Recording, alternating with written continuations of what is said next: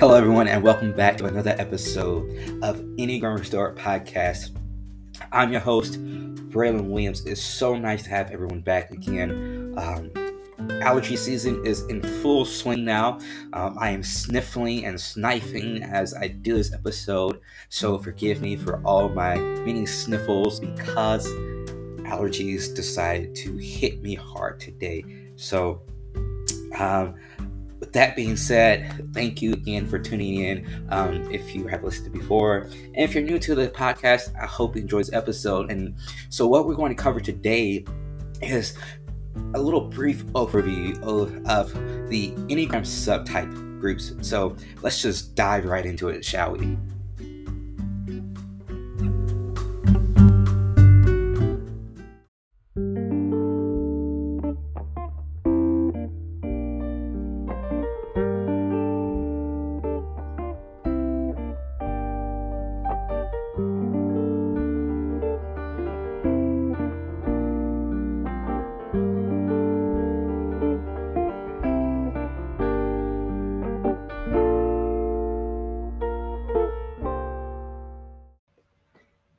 Enneagram subtypes are a combination of the main types and the three instincts, and there is a total of 27 subtypes within the Enneagram.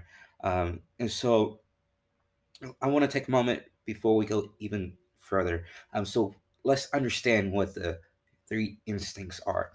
Um, and the three instincts of the Enneagram are self-preservation, social, and sexual. And the sexual can often also be referred to as either intimate or one-to-one. So within that instinct, that's how you act. Self-preservation speaks to, all right, let me take care of my needs um, before anything else. Social goes into, all right, how am I communicating? How am I involved within my group or community? And then sexual is how am I connected with um, my most intimate relationships? And so that's the basis of the instincts. But to go even further into what they are, I want to read you this quote from The Wisdom of the Enneagram by Don Riso and Russ Hudson, so you can get a better understanding of the instinctual variance functions. All right. So the quote goes like this: the instinctual variants indicate which of our three basic instincts have been most distorted in childhood, resulting in characteristic preoccupations and behaviors throughout the entire range of the personality type. And so going back to what the instincts are again, like I said, self-preservation is being preoccupied with getting and maintaining physical safety and comfort. Social instinct is preoccupied with being liked and or accepted. And then the sexual instinct is being preoccupied with seeking intense connection and experiences. And so as we flow from now understanding the instincts, let's flow into um, what the subtypes are exactly. And so, like I said, there are a total of 27, three subtypes for each non-type. So 3 times 9 is 27. Easy math right there. And everyone has access to each of the three subtypes. And so this is where a thing we call subtype stacking comes into play right here. And so what subtype stacking is the um it's kind of exactly what it states. We have we just stack the most to the least prevalent um subtypes according to who we are in that moment. Um So what that order entails is that we have a dominant subtype, or the subtype that you are over aware of. Then you have a secondary subtype, the one that you're kind of like in, you're neutral to. There's no over awareness, there's no under awareness. You're just like in the middle ground of that subtype. And then we have a tertiary subtype, and that's the one that is underdeveloped. That subtype is your blind spot. Um, and so before I kind of give you what I believe my subtype stacking order is, I want to walk you through how you can kind of um, gosh, what's the word I'm looking for here? How you can figure out what your subtype stacking order is. All right, and so there's a way of thinking that you will see a lot in the enneagram world, and this and how to figure out your subtypes is this idea of what do you do as soon as you walk into a party atmosphere. So I like to call it the party test. And so let me just give you what the party test is. All right. And so if you walk into a party and you notice the environment right away, lights, music, setup, or the temperature of the room, you might have a self-preservation dominant instinct if that's the first thing you recognize when you walk into a party. But if you walk into a party and you focus on finding one or two people that you can deeply connect with at the party, and feel a rush when intimate bonds are made, you might have a sexual dominant instinct. Or finally, if you notice where your friends are at, and you focus on having a good time and going with the energy of the group, then you might have a social dominant instinct. So knowing that, and knowing myself, let me give you kind of how this will look. All right. And so for me, I'm kind of, I I would say my subtype stacking order is social eight, self preservation eight, and then sexual eight. I'm all about, all right, how can we have fun first? And then it's like, all right, how can my needs be met? And then finally, admittedly, and probably not the best thing to admit, I'm just not a person for intense, intimate relationships. I'm more of a, I'm an ambivert a lot of the time. I'm an ambivert, and I really rely on my extrovert side. Um, Moreover, so I'm very extrovert leaning. So I'm like, all right, how can we have fun? How can we, be the life? And so that's why I believe that, all right, social eight, self preservation eight, sexual eight. Um, I think that's just how I think my subtext mine will be. It again, it's going to be different for you, but if you go to that party test, you'll get a fairly good view of your subtype stacking order.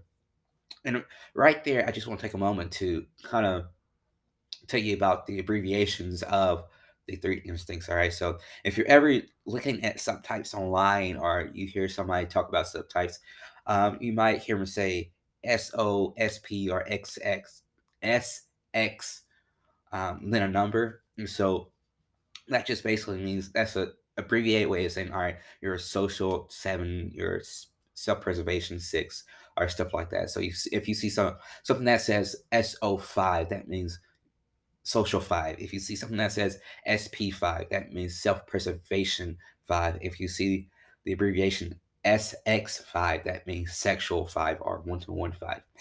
So just thought that would be good a piece of information for you to understand as you might go and look into this more after this episode, so you know, all right, this is what you're looking at here. Um, but now that there's a basic understanding of subtypes, and before I go into a brief description of all the 27 subtypes, I want to take a brief moment to talk about countertypes, because countertypes are another part of the subtype ordeal.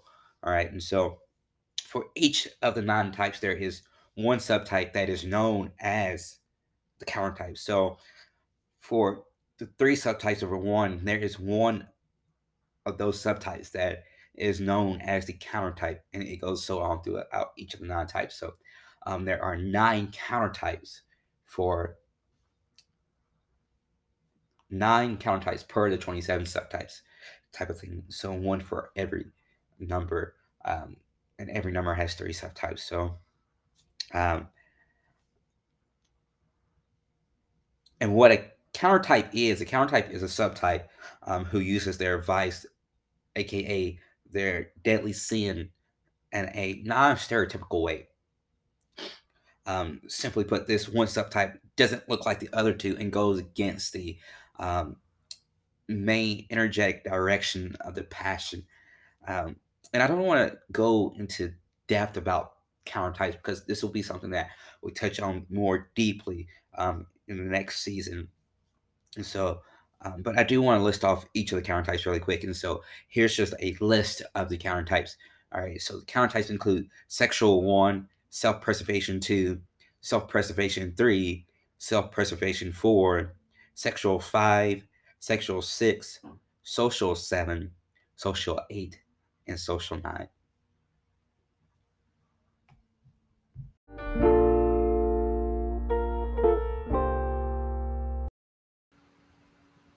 I am so grateful for everyone's support. Without you guys, this podcast would not be possible. But if you're not already subscribed to Enneagram Restored Podcast, don't forget to follow and subscribe Enneagram Restored Podcast to be notified of each new episode that is released.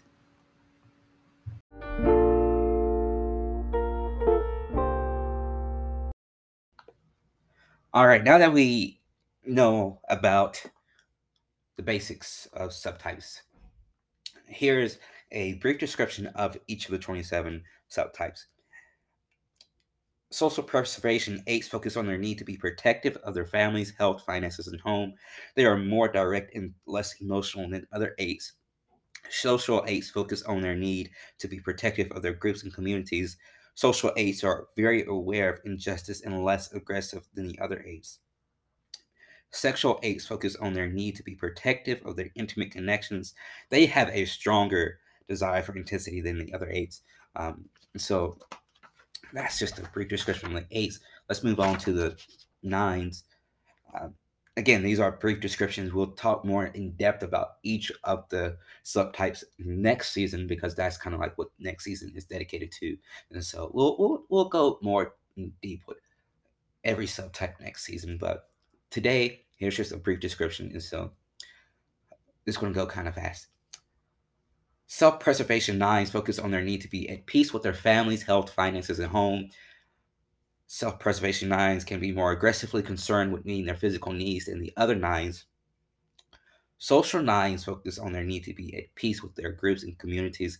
They can become workaholics as they put the needs of the group above their own needs. And sexual 9s focus on their need to be at peace with their intimate connections. They are the gentler and more non-assertive of the 9s. Self-preservation 1s focus on their need to be correct with their families, health, finances, and home. They are often the more warm and friendly of the 1 subtypes. Social 1s focus on their need to be correct with their groups and communities. They are concerned with fairness and justice. And sexual 1s focus on their need to be correct with their intimate connections. Sexual 1s focus less on perfecting themselves and instead they use their energy and zeal on perfecting others. SP2s focus on their need to be charming in order to have their physical needs met. Self-preservation 2s are more timid in connecting with others, and they are less prone to being helpers and givers. Social 2s focus on their need to be charming with their groups and communities. They tend to be generous and offer support, advice, and help in order to be seen as needed by the group. And sexual 2s focus on their need to be charming with their intimate connections. They are a bit more passionate and emotional than the other 2s, and often they try to be physically appealing to others. Self-preservation threes focus on their need to be valuable and admired in order to have their physical needs met. They want to achieve, but they don't want to brag about their achievements. Um, Social threes focus on their need to be valuable and admired in their groups and communities. Social threes can be highly competitive in order to be or appear successful in whatever they are doing. And then sexual threes focus on their need to be valuable and admired by their intimate connections. Sexual threes are charismatic and love promoting others. Self preservation fours focus on their need to be themselves in order to have their physical needs met. They tend to keep the sad and hard emotions for behind closed door moments. Social fours focus on their need to be themselves with their groups and communities. Social fours connect to themselves and others through their authentic feelings. And then sexual fours focus on their need to be themselves with their intimate connections. Sexual fours are more shameless than shameful and can be competitive to avoid feeling less than.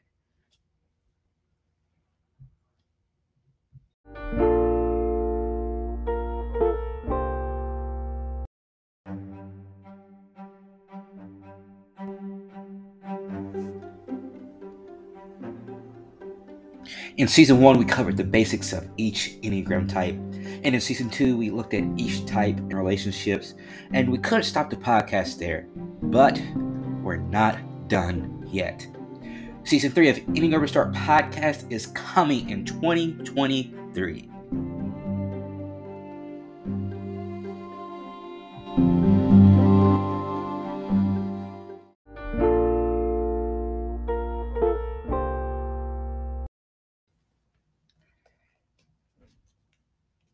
All right, now let's continue the descriptions with the self-preservation of fives who focus on their need to be competent with their family's health, finances, and home. They try to limit their needs in order to avoid being dependent on others. Social fives focus on their need to be competent with their groups and communities. Social fives have an avarice for knowledge, and then the last one of the fives is the sexual fives, who focus on their need to be competent with their intimate connections. They are more aware of their feelings internally, but they may not express those feelings externally. SP6s, so self-preservation sixes focus on their need to be secure and supported within their family's health and finances and home. They focus on being warm and building connections that will become their trusted alliances, which will help them feel more secured and supported. Social sixes focus on their need to be secure and supported with their groups and communities. They love accuracy and they love knowing what is expected of them. Sexual sixes focus on their need to be secure and supported with their intimate connections. They may be um, unaware of their fear as they tend to take on the quote unquote the best defense is a good defense mentality. Self-preservation sevens focus on their need to be satisfied in the family's health, finances, and home. They they work towards satisfaction by being fun and building a network of supporters. Social sevens focus on being satisfied with their groups and communities. Social sevens are willing to sacrifice their desires for the group and use enthusiasm to make themselves valued in the group.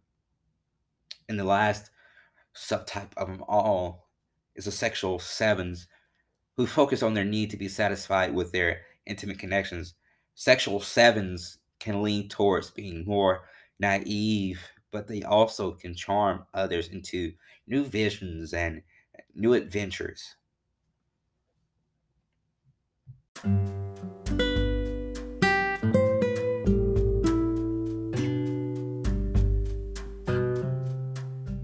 Well, there it is. A basic understanding and a brief overview of the 27 subtypes of the Enneagram. And that's all we're going to cover for today. But again, like I said, season 3 is really going to dive deep into each of the subtypes. So don't want to miss out on that when it comes next year. But there's also only 2 more episodes left of this season, which next week is going to be kind of like today's episode, but it's going to be over the Enneagram groups, the harmonic groups, the harmony groups, the center of intelligence groups, the horny variant, yeah. I can never pronounce this group without looking at it directly. The horny vegan groups. All right, and so really going to dive just quickly of what we're going to go into the shallow end of the pool, what about the Enneagram groups and what they entail.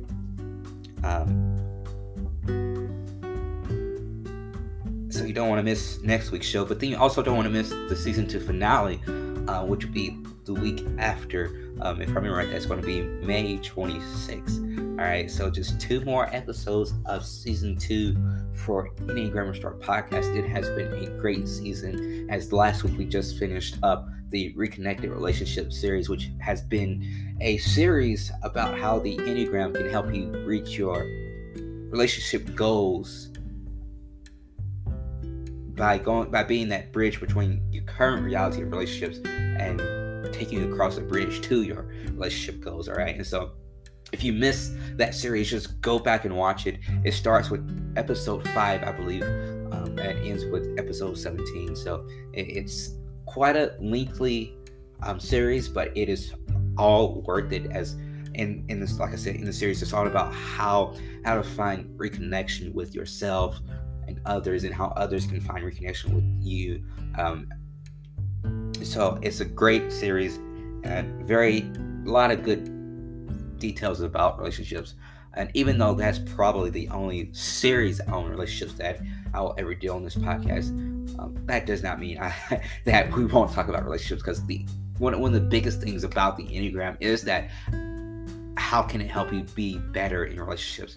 How can it help you become a better person so that your relationships in turn are deepened and more intense and more intimate? So probably the only relationship series we go through, but I talk about the relationships and the Enneagram more, most definitely. I mean, already I have some guests that I want to that will be on next season. Little teaser here. Krista Harding of the Enneagram and Marriage podcast, which is a great podcast, will be a guest in next season. So of course we've got to talk about the Enneagram and relationships there. So and then we got some more. I have some more people that I've got to get in contact with to see. But season 3 is going to be jam-packed about subtypes and guest interviews. It's going to be great. You don't want to miss it. But like I said, you also don't want to miss next week's episode, because that's going to be a crash course over the Enneagram groups. And so it's going to be great. But I feel like I've talked enough for this outro. This is a very long outro, probably one of the longest ones ever. So I'd wrap it up by saying this. Don't forget to follow and subscribe to Enneagram Restored Podcast on Apple Podcasts, Spotify, and Instagram. And as well, leave us a 5-star review if you like this podcast so others can find it as well. And then lastly, as always, I want you to remember this, that the Enneagram doesn't define you, but it does bring restoration. It helps reshape your thinking and habits.